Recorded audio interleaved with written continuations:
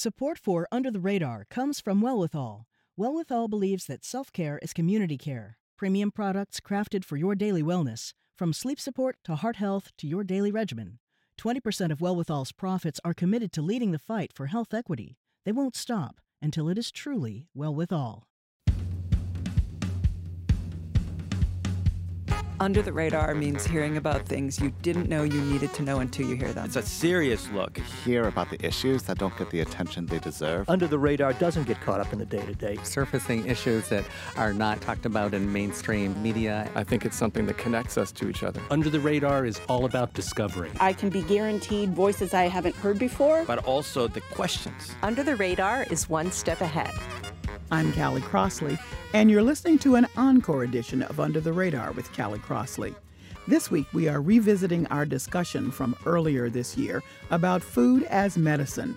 Chronic illnesses are the leading cause of death in the United States and are a major factor in the drastic increase in prescription drug expenses over the past few decades. We spoke with some of the organizations that are leading the movement in Boston and nationwide in understanding our relationship with food as a way to combat long-term health problems. They argue that having access to healthier and more high-quality foods is key to improving the health of Americans and can even replace medications. Later in the show, you've probably heard of CBD, an extract from marijuana that doesn't get you high but might calm you down. But can it help manage pain and lower anxiety? We talked to two experts about the pros and cons of CBD and what exactly it does. But first, our conversation on food as medicine. I was joined by Olivia Weinstein, Director of Nutrition Innovation and Implementation for Boston Medical Center. Jean Terranova, Senior Director of Policy and Research at Community Servings, and Paul Hepfer, CEO of Project Open Hand in California. So let me start this way, because I think we want to get our heads around what food as medicine means. Olivia, could you talk to us about what that means, actually? Yes, absolutely. I think the literature proves that having enough food and the right types of food is essential to both manage disease, prevent disease, and really help the large spread of those diseases related to the foods we eat. And so I think food as medicine is understanding that on a healthcare and clinical level and applying it to the patients we serve. And Paul, what would you add to that? I would add that, when we're designing a nutrition intervention for people, it really focuses on their particular healthcare condition, and therefore the nutrition regime that they're provided with is really addressing that particular health condition in hopes of improving and moving them out of an acute state. So what I would ask of both of you, or to respond to, is that, for a long time, indigenous people and other groups have used sort of culturally relevant foods to treat, quote, I wouldn't say disease, but maybe conditions. People who didn't feel well, that seemed to work. I have a very dear friend who is Chinese. I mean, she would listen to this and go, duh, we know this. We've been using herbs for a long time. So I'd like to talk about, or have you react to, is what you are doing now in a more sophisticated way, I would say, because these are medically tailored meals, sort of building on those traditions? And is it an acknowledgement that there were always these healing properties of food and this is just amped up now? Paul, I can start with you. I think it's more an acknowledgement of how far we've come from associating ourselves with natural foods and non-processed food. For decades now, we keep moving further and further away from what food really is when it's grown and provided to people. And we've processed it, we've fried it, we've added so many things to it that's actually led to the epidemic of chronic health conditions. So yes, I do believe you're fully correct in that many generations, many cultures had it right long time ago. And over the last 30, 40 years, we've actually moved away from what was the healthiest type of food we could consume. And what would you add to that, Olivia? Yeah, Paul, I completely agree. And I think of it as almost a reintroduction. So this was something that once was, and then kind of left our daily living, and we're reintroducing it back in. Okay, so both of your organizations, Community Servings and Project Open Hand, were pioneers in using food as medicine, but there was a real reason for looking and using tailored meals in this way originally. And Jean, why don't you tell us about that? What was the spark that led to the eventual founding of Community Servings? Certainly, the spark was really the AIDS epidemic. And so Community Servings was founded in 1990 to provide meals to people who were living with HIV and AIDS. And at the time, an AIDS diagnosis was really a death sentence, and providing meals was the only thing we could do to keep people alive and keep people from dying of malnutrition in the form of AIDS wasting syndrome. And what immediately became clear to the folks that were working with people who were dying of AIDS, that because they were dying of AIDS, could they see improvement with the nutritious meals? They could certainly see improvement in that they were receiving calories, and they were also receiving emotional support and community support. And so many of these people were isolated from their families and from their own communities. And organizations like Community Servings and Project Open Hand and others across the country were literally the only kind of human touch that people had, in addition to receiving the nutrition. So it was a lifting of spirits as well as nourishing of people's bodies. So I want to make clear that Community Servings has been around a long time. Some people may just now be hearing about it, but you're more than 3 decades old. We are, but we keep evolving. And so, in the early days, we were providing these services only to people living with HIV and AIDS. But as the disease progressed and medications became available, and people started living longer, we started, providing services to address comorbid conditions, and really leverage that expertise as medications became available and the disease was no longer a death sentence, to provide the services to people with other life-threatening illnesses. So, Paul, one of the things I learned in preparing for this conversation is that the founding of your organizations were remarkably similar in terms of the original motivation for coming together. So talk a little bit about how HIV was important to your organization, or ended up being the motivating factor in how Project Open Hand came to be. Our founder, Ruth Brinker, who actually there's a new award-winning short documentary made about her, was our founder 37 years ago. And you know what? I'm going to put you on pause because I have a little clip from the documentary with Ruth Brinker, who was a founder. She cooked and delivered meals. This was 1985 when she was cooking and delivering meals to San Francisco's gay men. And this is a clip from the Ruth Brinker story, and it's a new documentary about her and Project Open Hand. The newspapers would be full of people that were dying of AIDS, but most of them weren't dying of AIDS, they were dying of malnutrition. I think that's a remarkable statement because, again, we thought that the disease AIDS was really the factor, the strongest factor leading to their death. But malnutrition, I wouldn't have thought of that. Yeah, that's right. I think one thing we learned during the recent COVID pandemic, when nationally we were talking about how exposed the nation was, particularly the more frail individuals, to food insecurity. Really what we should have been talking about, or what we should talk about, is nutrition insecurity, because it's not just access to calories, it's access to the right types of food for you to thrive and be healthy on.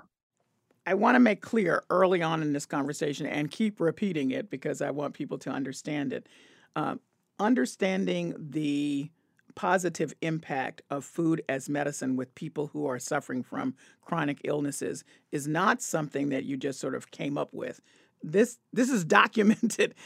This is work that has been documented over and over again, and that all of your organizations are continuing to document. In fact, Jean, Community Servings has been involved in a number of published studies which lays out how food as medicine has proven to be so impactful for people who have these chronic illnesses. That's right. We've been engaged in research for the past 7 years. When you provide medically tailored meals to people who are experiencing food insecurity and chronic illness, you'll see a 16% net cost savings, and that's monthly, and that is net the cost of the meals in healthcare spending. And that's a consequence of significantly fewer acute care services, such as inpatient hospital admissions. That's 49% fewer inpatient hospital admissions, 70% fewer emergency department visits, and 72% fewer admissions to skilled nursing facilities. And so, these are not only very expensive services, but they're also really traumatic. And so being able to spare people from having to experience these types of acute services in institutional settings is just really important. If you're just tuning in, this is an encore edition of Under the Radar with Callie Crossley. I'm Callie Crossley. Earlier this year, we spoke with Olivia Weinstein, Director of Nutrition Innovation and Implementation for Boston Medical Center, Jean Terranova, Senior Director of Policy and Research at Community Servings, and Paul Hepfer, CEO of Project Open Hand in California. We discussed the food as medicine movement and the benefits of medically tailored meals for people with chronic illnesses. So a couple of things I want to raise here. In September, the White House, and one of you referred to it, had a conference on hunger, nutrition, and health. The first in 53 years. The last one was in 1969, and out of that conference, a number of things that we're now familiar with came to be. So women and children, women, infants, and children, the supplemental nutrition programs for that, the SNAP program, supplemental nutrition assistance program, school breakfast lunch programs, dietary guidelines, and nutrition facts label. Those were really forward-thinking kinds of programmatic and policy change that came out of that conference 53 years ago.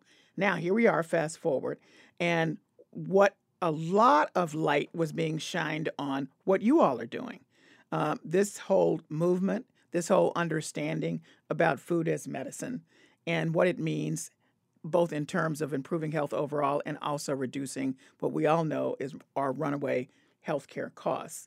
So I'd like to, Olivia, talk to me about just what it means to have food as medicine highlighted now in ways it hadn't been through the White House, and what you would hope would come from that. Yeah, so as a dietitian, this is like the most perfect way to validate our field and our interest and our passion in the work we do.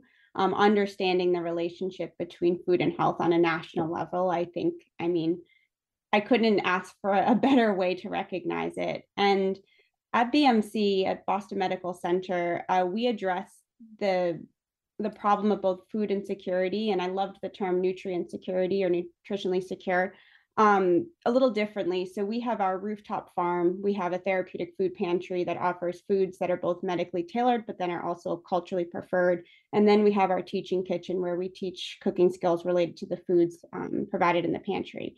And I think medically tailored meals are something that are being recognized, and mostly because of the healthcare utilization. And it's such a wonderful finding and an exciting finding.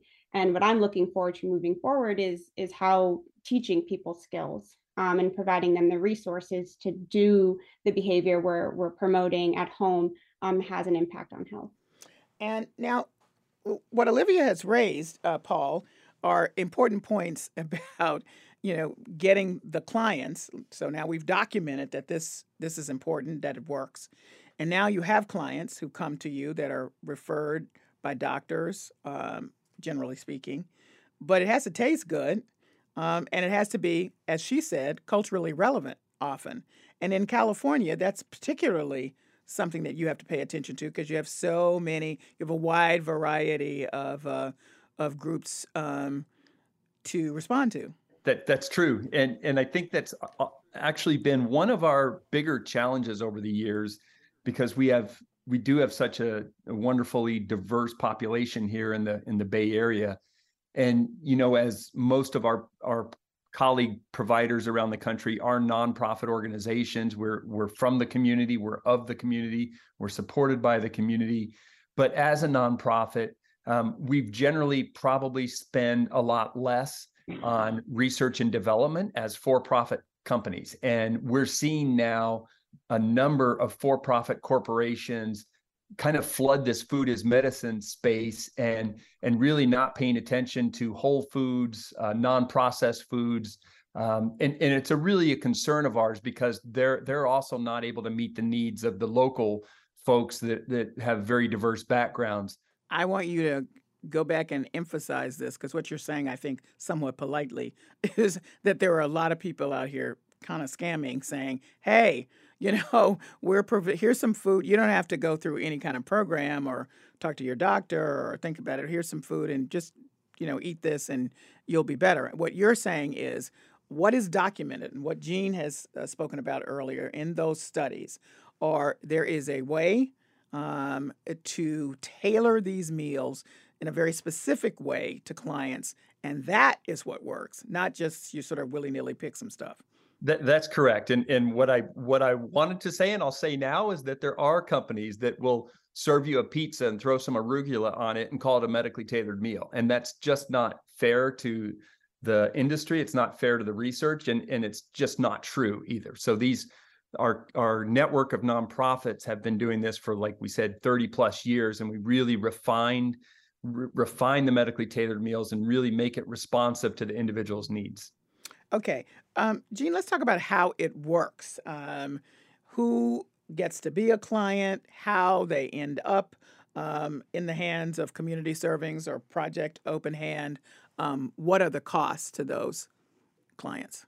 So the cost to the clients is zero. So we are looking at philanthropy, but more, recently and increasingly, we are looking to healthcare payers to reimburse for the meals. There's an innovative Medicaid waiver in Massachusetts that includes a program called Flexible Services, in which participating organizations, health systems can be reimbursed for nutrition and housing support services. And through this, we have a number of contracts where basically a healthcare provider can prescribe a meal that is a patient is referred by the healthcare provider and is connected with our nutrition team to basically assess what their needs are to come up with a customized diet plan for this individual, and then it's delivered to their home. So the cost is to the healthcare payer or to philanthropy, or in some cases to grants. We still do have some government grants funding people with HIV, but we never charge the client. The efforts by folks like yourself and Project Open Hand are still relatively small. I looked at this Food is Medicine Coalition, which is a group of all of you all who are providing medically tailored meals, and there's also a group of medically tailored food and nutrition service providers.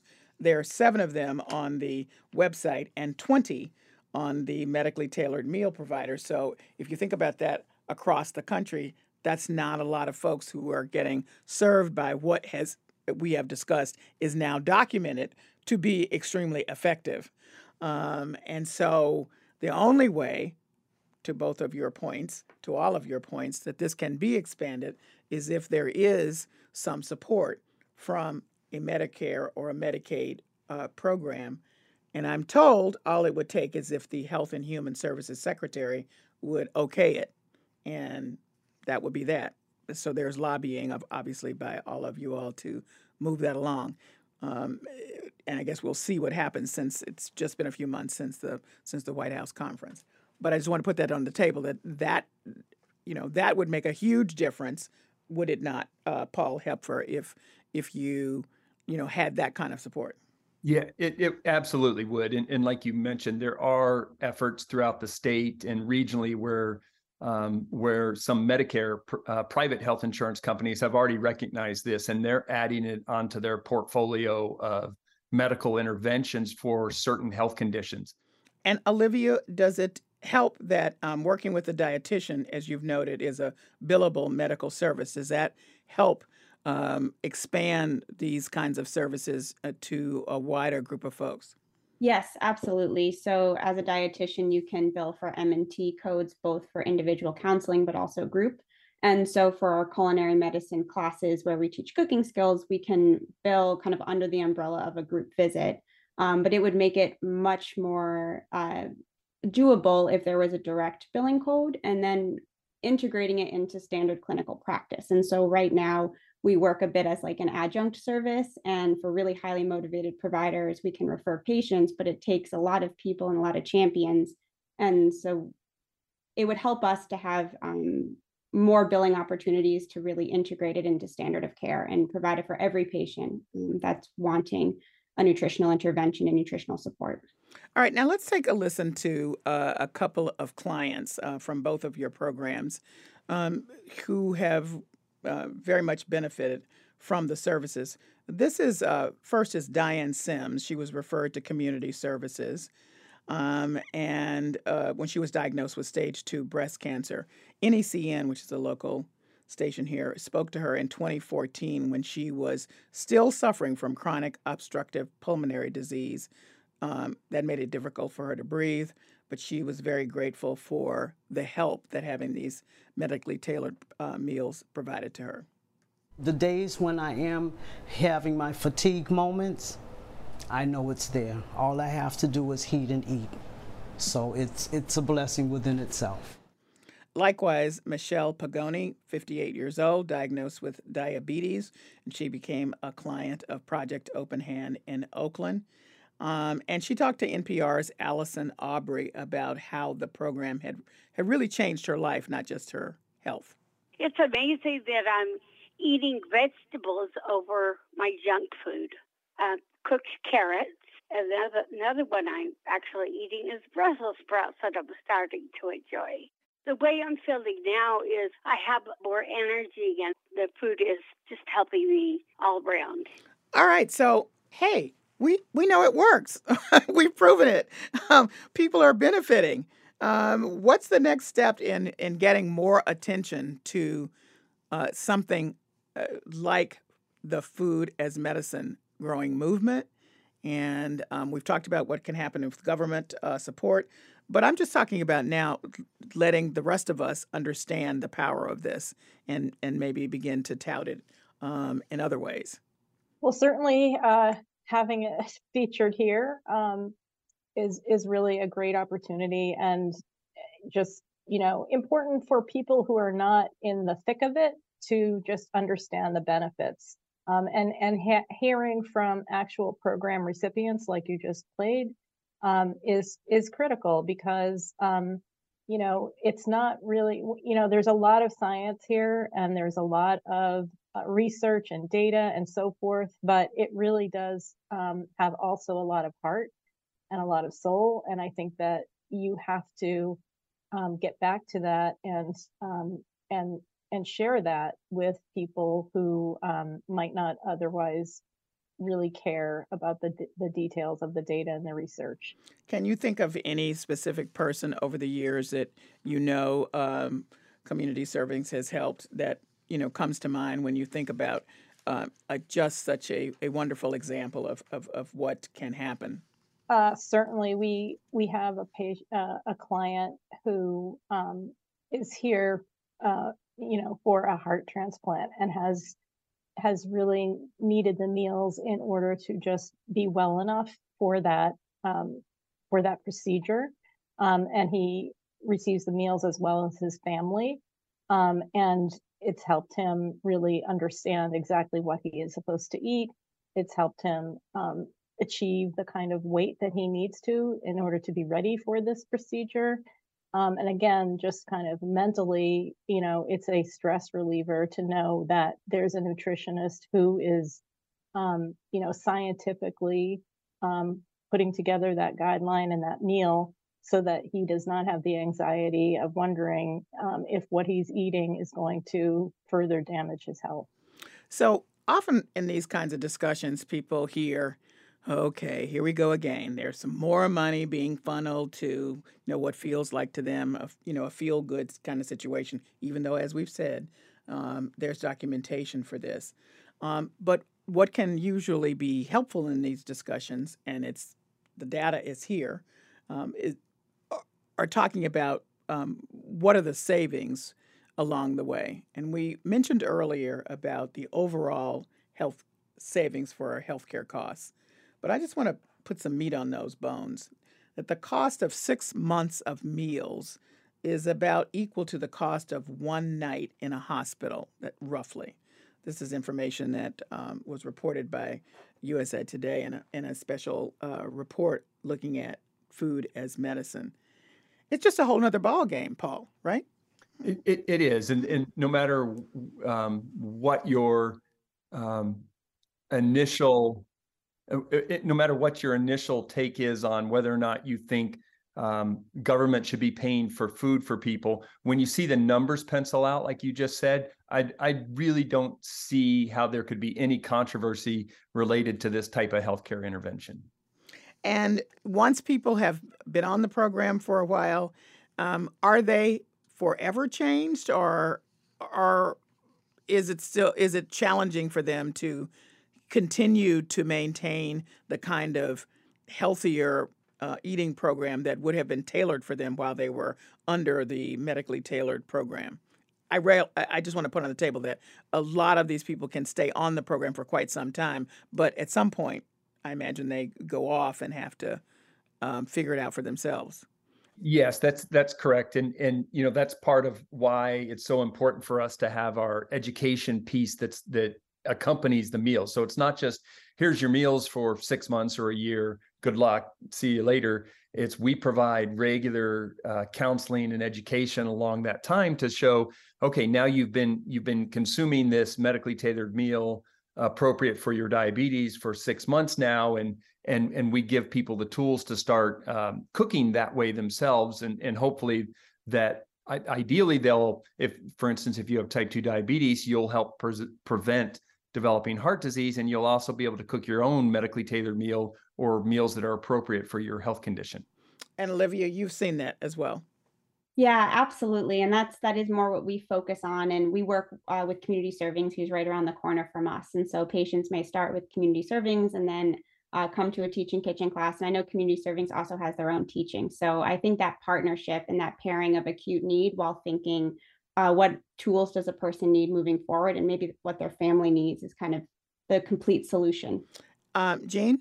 Yeah, it's absolutely the case that providing those nutrition educational materials is important. And what we have also heard from clients is that the meal itself is a teaching instrument. And so just being able to consume foods that people just don't typically eat, quinoa or grains that they don't eat, or even different vegetables.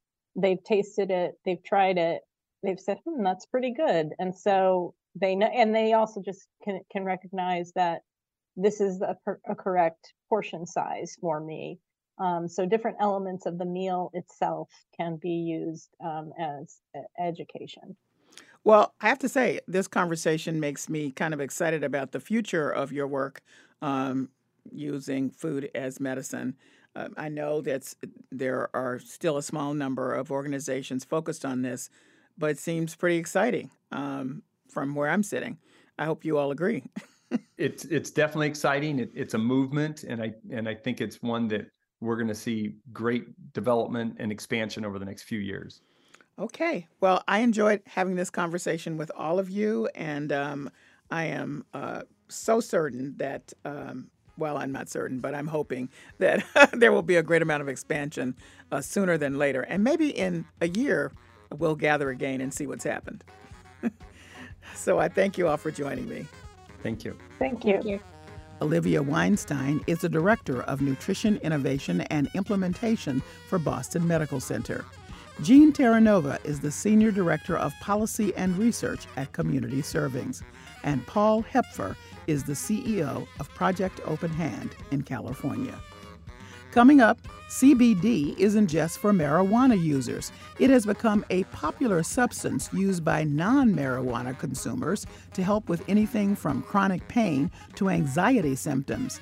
But some people are skeptical of just how much it can ease our daily lives. What does the science say about its uses, and how can you safely navigate the growing CBD market? That's next. This is an encore edition of Under the Radar with Callie Crossley. I'm Callie Crossley.